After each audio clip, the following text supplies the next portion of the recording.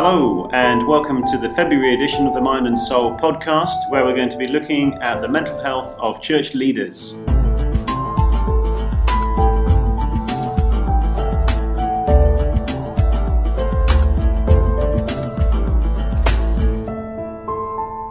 I'm joined today by Will van der Hart, who's one of the other directors of Mind and Soul, and Will is a jobbing parish priest or vicar. Jobbing, I'm not sure about that.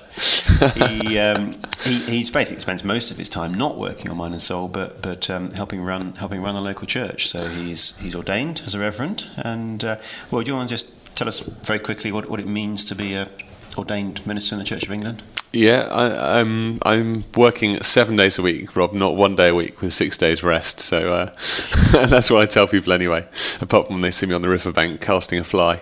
I'm currently the Associate Vicar at St Mary's Bryanston Square, and we have about 2,000 members. So we see about 1,400 people every Sunday. Wow. So that's quite a big old place. And then I pastor 40 members of staff. And I've just got a new job in Harrow, so I'm going to be moving to Harrow in the summer. I'm going to be Vicar of St Peter's, West Harrow. So if anyone listening is nearby, then very, very welcome to come and meet with us. And it's a very interesting church. It's an interesting church, yeah, it is. It's got a very successful GP surgery in the building. 6 GPs, and they're all Christians, and they offer prayer at the end of every consultation. And we're also running an emotional healing centre there as well. So Mind and Soul might have a little bit of a concrete base as well as a web presence. So it's an exciting job, and really looking forward to it. Okay, so we've talked quite a lot in this podcast, and there's lots of articles on the site about the overlap between Christianity and mental health. But what I wanted to do in this interview is perhaps really get into why pastors are struggling with their mental health, and in particular, one of the things that I was thinking about is why is it that this has been a very untouched topic in the evangelical church. Some of the other traditions have been very involved in social action or meditation for a long period of time. But why is it that the evangelical church is so bad in looking at this whole issue of mental and emotional health? Well, I think the evangelical church has got a very split view of the self, really, and I've certainly been subject to this. So I'm not throwing stones. I'm aware of my own views on the self, and we have very sort of, if it's in the Bible, we obviously believe it, take it on board, and sort of enforce ourselves away and say, well, this is what the Bible says. This is what I'm choosing to believe. This is what I'm choosing to do. So. This attitude is obviously, to a level, it's the right thing that we choose biblical foundational belief over our own assessment of ourselves. But at the same time, we often do that to the detriment of ourselves. So it's easy to say, for example, I've got a sinful attitude about timekeeping. I need to adopt a new attitude. I need to work harder, longer, and more determined for the kingdom of God, and stop being selfish and wasteful with my time. So that attitude, you could say, is a biblical attitude, to adopt a new, fresh, determined attitude about the use of your time. The trouble is that, of course, if you're failing to recognise that you actually need a level of ambiguity in your time scale, that you need to treat yourself kindly, that you need to take regular breaks because you aren't able to work that hard, that fast and that long, your mental health will actually suffer. And so we have to be careful that we're not adopting biblical precedents which actually are having a seriously negative effect on our mental health. Now that's not the same thing, but it's often assumed to be the same thing as accepting slothful attitudes or poor attitudes or even sinful attitudes and saying that those are okay. We're not saying that's the case. We're saying that Jesus loves us as people. He's created us, he knows us, and he wants us to treat ourselves gently as he treats us.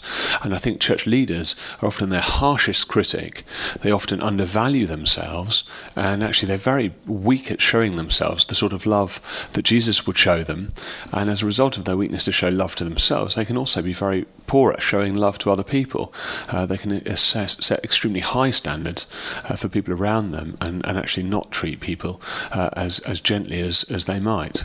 There's lots of oughts in this, aren't there? So, a church leader might say something, I've been called by God, therefore I ought to work hard at it, or I've had all this training, therefore I ought to be putting my all into it, or as the local vicar, I ought to be available. 24 hours a day, and perhaps pursuing that to the extent that it's not actually manageable anymore. Interesting you say that, Rob. I had a coffee with a very prominent church leader yesterday, and he's working extremely long hours, and he's doing amazing things. And I said, surely this must be taking a big toll on you. And he said to me, Will, I've been called into this, maybe even to lose my life. Jesus didn't call me to sit around. He said that the cost was going to be great. Whoever loses his life for my sake shall keep it, shall find it. Now, he's preaching back to me a very important biblical truth. He who loses his life for my sake will truly find it. But if this is applied in this kind of a way, there's big questions to ask. Now, I'm not for a minute going to sit here and say that I don't believe that God sustains and provides for our needs. I believe that's absolutely true. But I think ministry is very hard and very costly. I know that's true. I've experienced that myself. But I don't necessarily think that Jesus has called us to live recklessly with ourselves so that we might suffer emotionally and mentally of our own volition, because actually I think ministry in itself provides opportunities for us to suffer emotionally and mentally through the volition of the enemy who we're fighting. And of course, if it was at the level where, yes, we're all called to pick up our cross and follow Jesus, we're all called to make personal costs, and many people do that in their service to the church, or they may do it in, if they're not a church employee, they may feel that God has called them into a particular job. I feel to a certain extent that God has called me to be a psychiatrist, and I will go the extra mile sometimes in that field to do that. But I think one of the sort of statistics that I've come across recently is that if you look at clergy time off, 25% of clergy time off is due to depression. And my understanding of depression as a psychiatrist is that depression is not particularly helpful in helping you achieve the goals that you might want to have set. So as a result of this overcommitting and working these long hours, if the person actually becomes depressed, it's self-defeating. Yes, we ought to perhaps put ourselves out and try to achieve what we can, but if that's the point where we're suddenly sort of wiped out, or taken off the playing field as a casualty, that surely is not helpful. I remember there's an amazing lady called Marjorie Foyle who used to be a missionary in India, but also a psychiatrist, and she wrote a book called Honourably Wounded, and she wrote about people who become depressed, who become psychiatrically unwell in the service of the kingdom. And one of the things that she points out very clearly is that what that effectively means is that there's going to be a time when your ministry is not going to be doing as much as it could. And if you had been doing slightly less for those previous years and learning how to manage your emotional health and learning how to manage your workload, you might actually be able to sustain a far longer period in ministry, rather than sort of going at it all guns blazing for 3 or 4 years and then becoming depressed and being unable to function for several years after that. I think that's really true, Rob. I mean, I just was thinking that I started this article when you said, what do you do as a vicar? I said, I work 7 days a week, not the 1 day a week with 6 days of rest. You have a day off. You're mentioning. I know you do. I have 2 days off week, Rob. I believe that vicars should work 5 days a week, spend one of those days with their families, and one, just recovering, maybe spending some time on their own. It's an interesting question, perhaps, for listeners. Is do you know, if you go to church, do you know when your pastor's day off is? Because the chances are it's a Tuesday or a Thursday, and if you're ringing up the church office and asking to speak to that person on their day off, and you're put through, what effect is that going to have on their mental health? I mean, I'd say the vicars shouldn't have their phone on their day off. Now, and this is very interesting, because we're going to talk about being put on a pedestal. But just to give you some of the reactions I've had on my time off, I remember quite an embarrassing incident of going to my local gym, which I enjoy going to, and on my day off, and going into the sauna. And there was someone there from my church who was sitting there, and I opened the door of the sauna and I said, "Oh, hello," and their jaw dropped and they said, "Oh, you're going to the sauna?" in the day? And I said, yes, it's my day off. And anyway, they looked very bemused, and I felt very uncomfortable, and for a moment quite guilty, as if I shouldn't be in the sauna. I shouldn't be having this rest time in the day.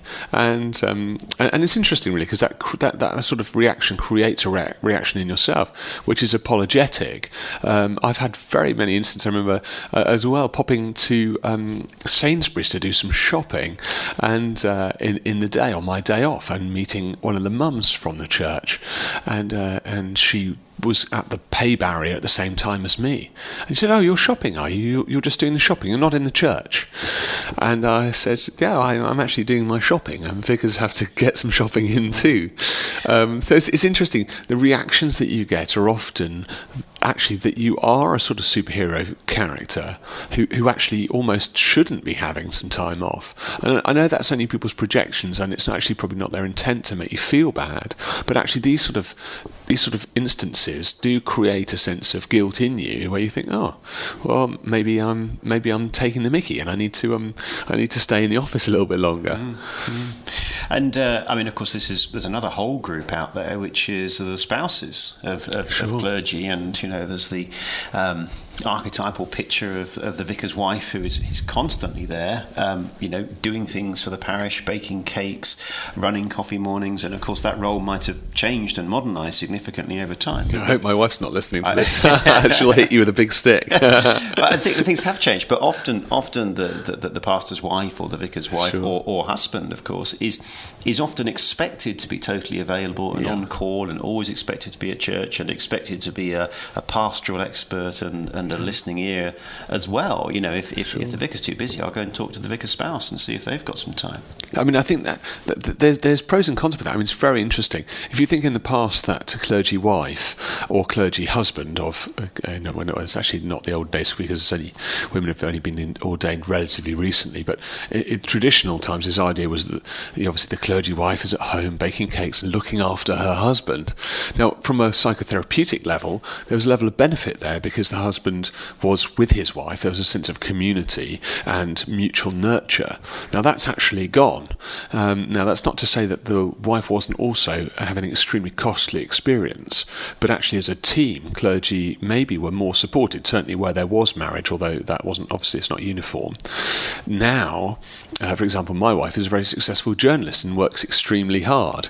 So she's certainly not at home baking cakes, although people assume that she is, or that she should be, if she's not, out working. So she's actually under pressure too, psychologically, as a working, successful woman, and also as my wife. But also, I have a more separate experience where my wife is working, and I respect her for her professional skill as she respects me with mine. So we're under a new pressure, which means actually you haven't got this community at home idea of being team, but we're a team, but as a married couple who are both professionals.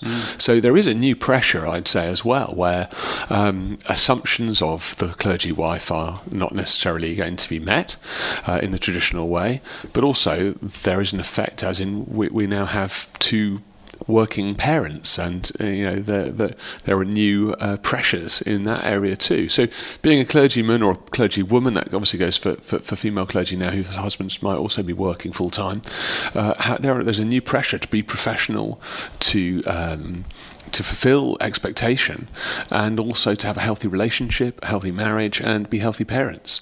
So there's a fair bit of pressure there to say. Generally, just be absolutely amazing in every area of your life and have no personal or moral differences at all. Of course. Which is very interesting, because, of course, if you look at the people who were leaders in the Bible, most of them had relatively serious emotional issues at some level, which had an impact on their ministry at some level. I suppose one of the questions I wanted to ask is, who do you talk to about this? Could you say to people, actually, I'm really struggling at the moment, or I need some time off, or is this something that you can bring up with, I suppose the term would be line manager, but is this someone who you talk to, your boss or the bishop about? Well, I can talk to you, Rob, because you're my friend. Right. That's great. I've got my own personal psychiatrist. Indeed. I'm very expensive. You are expensive, goodness. No, I think this is absolutely key. What we're talking about here is expectation. Now, you can live your life choosing to try and meet other people's expectation, in which case I'd give you about 3 or 4 years before you suffer extreme mental or emotional health issues. Alternatively, you can choose to live up to Jesus' expectation, which is actually just to follow him and to be a humble servant, in which case I can guarantee you a life of relationship with him where he does meet your needs.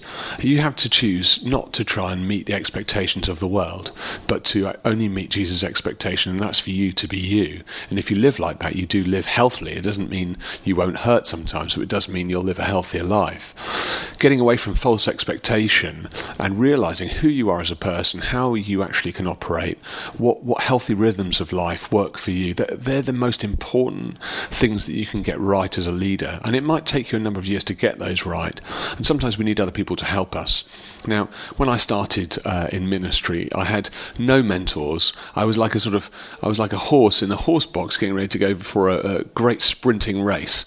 And I was kicking the door down, ready to go. And as soon as the door opened, I was out of the blocks and I was doing 60 miles an hour in 30 seconds. And, I remember thinking at the end of my first year of ministry, how am I going to sustain this for 40 years? Oh my goodness, I'm going to die. And I think at that moment I really realised something's got to change. I now have 4 mentors. You might think that's excessive, but I think it's absolutely perfect. So I have one mentor who deals with my work issues. I have one mentor who mentors me personally. I have one mentor who supports me and my wife in our relationship. And I have one mentor who's a kind of a visionary person who keeps me tuned in to the Spirit and aware of what God might be doing in the future. So these different people, they contribute to my life. They don't take from me. They actually offer something to me, and they pray for me, and they give me the space to think about my life and myself, and give me permission to journey with them and to really see what God is doing. Now, being invested in as a leader is one of the most key things you could possibly choose for yourself, but it is something you have to choose. No one's going to foist themselves onto you and say, hey, let me invest in you. Actually, you have to say to people, look, will you invest in me? Life's hard, ministry is challenging, I need some investment. So that's what I do. One of the things that we're going to do in a bit on this podcast is give people some sort of practical tips about actually how to get some of these things for mental health established. And that just reminds me of one of them, which is that if you've got important meetings scheduled in your diary with people where it's perhaps not an urgent meeting, and it doesn't have to happen that day, it could happen next week, but it's not an urgent meeting, something more important often seems to be coming up and you end up cancelling that. And I suppose, as a psychiatrist I get asked questions sometimes about time management, and one of the illustrations I use is if you've got a lawnmower, if you just start mowing lawns and never service the lawnmower, then eventually after, let's say you've mowed 50 lawns or something's going to work loose and the lawnmower's going to explode and it might actually sort of break itself and damage itself. Whereas if after you've mowed every 5-6 lawns, you clean the lawnmower, you perhaps tighten up the odd bolt, that kind of thing, then the chances are that lawnmower will be a very effective lawnmower for 5 or 10 years. And I see a lot of people who are always cancelling. And it's often either the important but not urgent things, like the meeting with the mentor, that course they always meant to do, or sometimes it's the fun things like going out for a drink with a good buddy, or getting a bit of fresh air or some exercise. And those things always seem to get cancelled first. And of course what you're left with then is a week that's 100% full of stressful, urgent, sometimes important stuff, but sometimes, let's face it, stuff that other people think's important, and you don't think's important, or maybe even isn't important at all. It just seems to, I've got to fit that meeting in because that's the only way I can keep that particular person quiet. And what tends to get cancelled is your chance to go out on a date with your wife, or chance to spend some time down at the gym relaxing. Is that something you'd identify with? I really identify that. Everyone's different, but someone told me very early on in my ministry, you make lists all the time, make sure you write everything down and then you can't forget it. This was some of the worst advice I'd ever received, list making. List making is tying yourself like to a ball and chain and dragging it around with you. What I've realised is list making means it makes things that are unnecessary necessary, and actually coming to the end of a list doesn't provide you with any respite, it just provides you with another list. And so actually I decided to make a conscious effort to stop writing lists. And goodness, I thought this is very reckless advice from Mind and Soul podcast. It is reckless advice, and the reality is this: if something is important, you will remember it. If it's not important, you won't remember it. And actually allowing yourself to forget some of the unimportant things is very important permission. I actually find that I remember the important things that I need to do. Now, I might have a rough note of them, but I don't put them in a list form. And then the things that I might think I should do, or have been told I've got to do, but I don't think are very important, I actually forget about doing. Now, someone might pick me up and send me another email, say, hey, you forgot to do this, in which case I probably will get it done. But there's so many things in ministry that we're told we have to do, or we should do, or we feel we ought to do, which actually are completely unnecessary. We need to let God dictate the important things that we need to do each day, and not dictate to ourselves a great long ball and chain that we have to get through. We're not a machine, we're a person who needs to be sensitive to God's Spirit. So I like to try and maintain a level of openness, and I feel that spending time with God every day is deeply refreshing. So if you are a ministry listening to this podcast, have a think about how lists might dominate your life, and think about maybe being more sensitive to what God might be saying. He might be leading you out into the park for a long walk and a pray. That might do more for your mental wellness than achieving any length of list. And of course it might actually do significantly more for your church. Absolutely. If you're in touch with this God. is the thing. I mean, we have such a commodity-based view of one another, and I think this has permeated churches. This is really a capitalist model. We view people as commodities. We treat them as commodities. Someone is useful to me because they do X. Someone is useful to me because they do Y. And clergy fall into this whole role too. They can treat members of their congregation like a commodity. Someone's good at worship. Someone's good at speaking. Someone's good at cleaning up. Someone's good at doing the flowers. Jesus hasn't called us to treat each other as commodities. He's called us into story, into being narrative with one another. So we actually are participants in life together. We're journeying together. And I think if you treat others like a commodity, you're likely to treat yourself as a commodity. And as a church leader, it's not your job to achieve task after task after task and be an effective commodity. Your real power, your purpose is actually to journey with God in relationship and lead God's people into journey in relationship with God. So there's a very simple remit really for a job which can end up being producing the website, producing the worship rota, producing the coffee rota, producing the tea rota, doing the maintenance, producing the sermon. This actually is very hostile to emotional wellness, and it's hostile to the kingdom of God, which is based not on productivity, but is based on partnership, corporeal action, man and God journeying together for the extension of the kingdom. I think this sort of leads into one of the other things that we were thinking in terms of tips to help with your emotional health. And if you are a clergyman, I think one of the inescapable facts is that people are going to come to you with questions, pressures, problems, and you need to find a way of managing that. Guarding your day off, perhaps having 2 phone lines in the house, one for work and one for one for things that are not to do with work. I think this is really important, actually. I think clergy are allowed 2 phone lines. You can have a work line, and then you can have a line for friends and family, because friends and family are not the same as the congregation. And I think that sometimes think, I need to be accessible to everybody. Whereas, no, in actual fact, Jesus wasn't like that. Jesus had times when he was just alone with God. He had times when he was only accessible to Peter, James and John. He had time when he was only accessible to the 12. And I think, sometimes clergy are quite...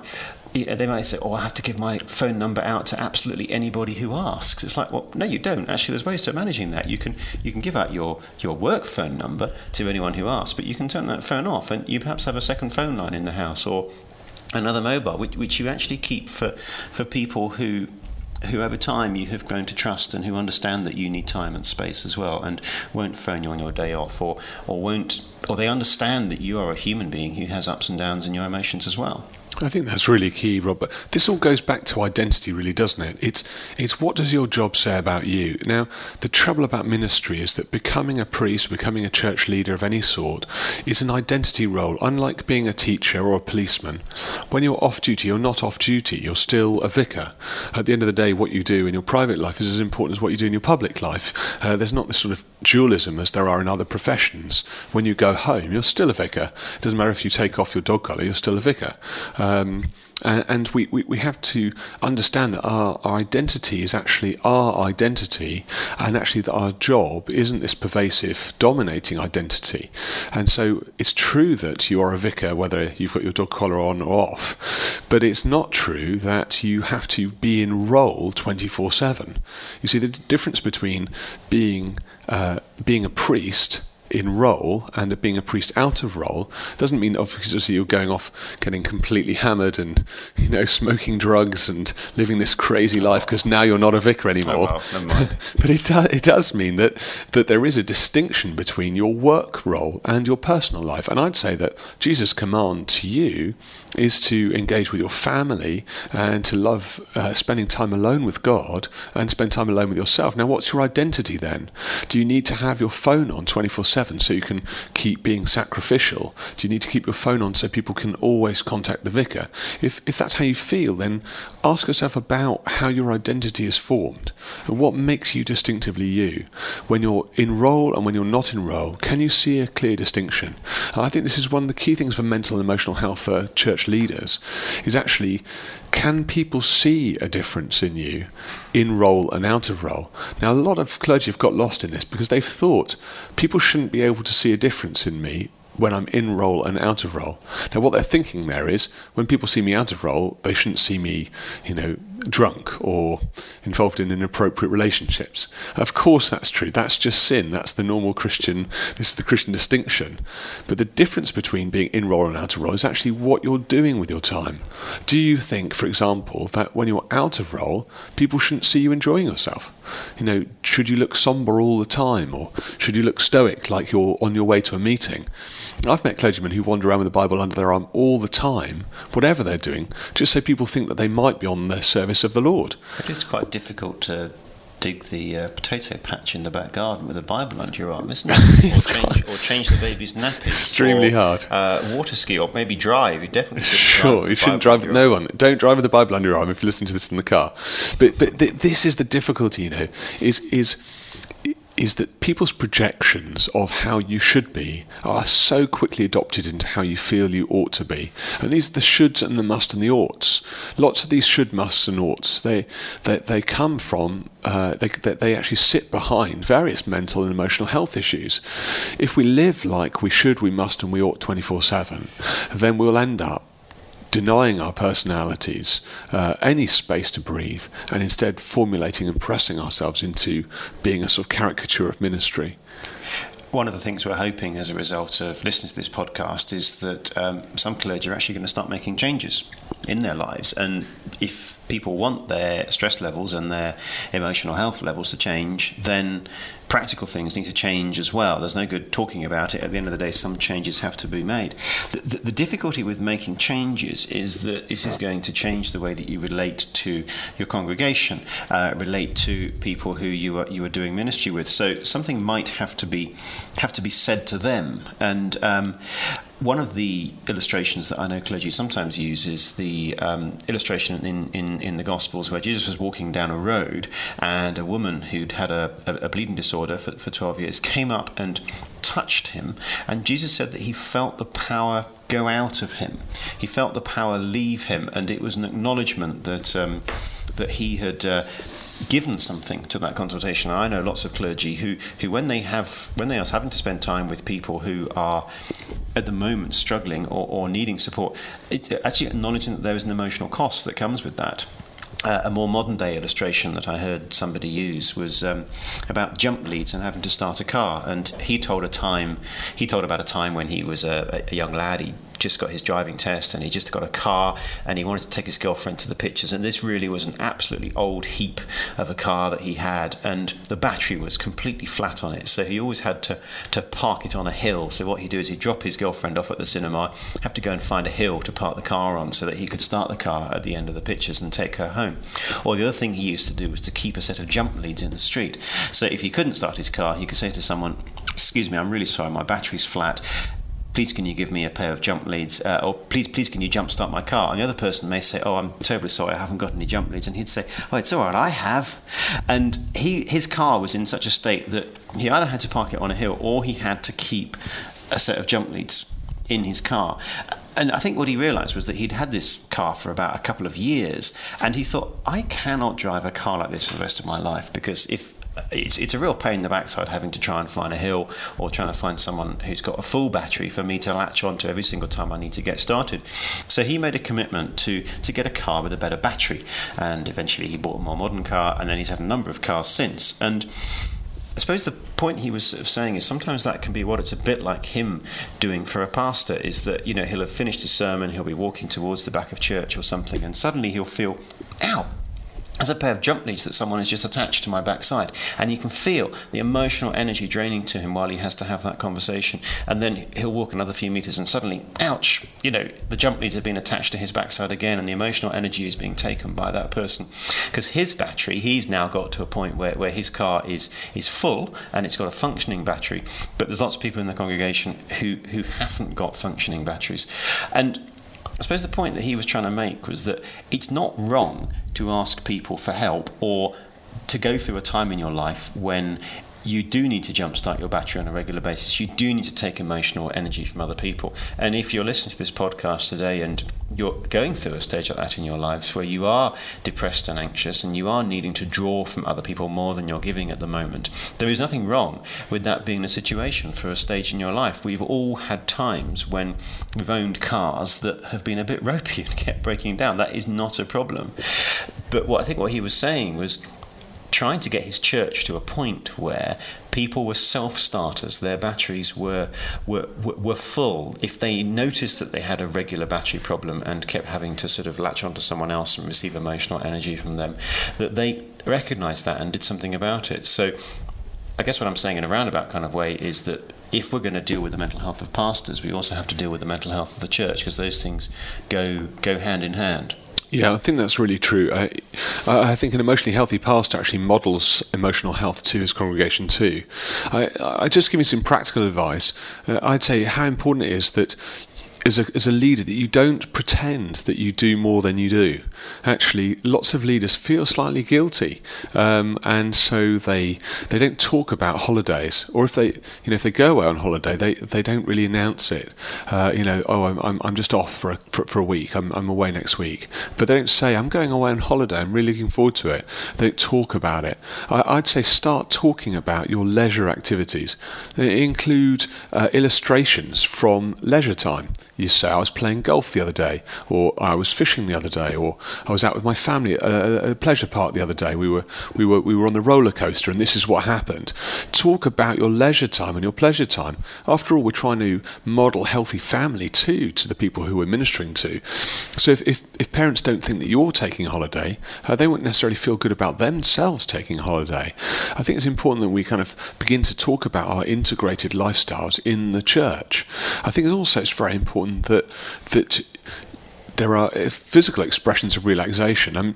I understand the dichotomy about clergy attire, and I think different people have different views about this. But I think it's actually important to wear your office clothes to the office, but wear your home clothes in the home. If you don't come home from church or from your church office and slip into a pair of jeans and a t-shirt, something that you feel comfortable in, then actually you're saying to yourself, I'm still in professional mode, and as such, I'm not really enabling myself to relax. relax.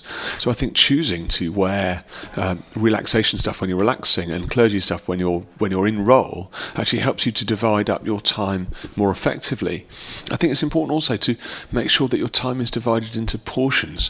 Find a hobby or a creative aspect of your life which you can enjoy and invest some time in that every day. Now, different people do different things. Some people like writing, some people like painting, some people like reading books, listening to music. Whatever it is, find the thing that you actually enjoy and spend some time doing it every day.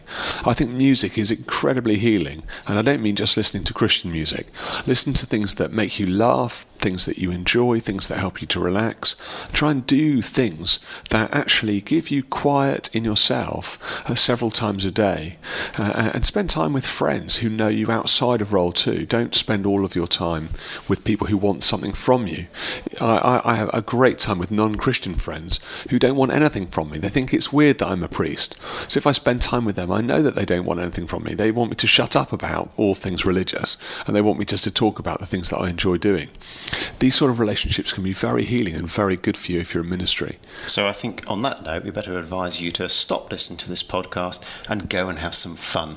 Absolutely. But we just want to mention one thing that is coming out in the April edition of Christianity Magazine. There's going to be a big article about the mental health of pastors. Rowan Williams, Archbishop of Canterbury, is contributing, as are also Will and myself from Mind and Soul. So we'd encourage you to look at Christianity Magazine in the April edition. You can get it online or from most Christian bookshops. And thank you very much for listening to this podcast, and have fun. Go party. Okay, Amen. bye.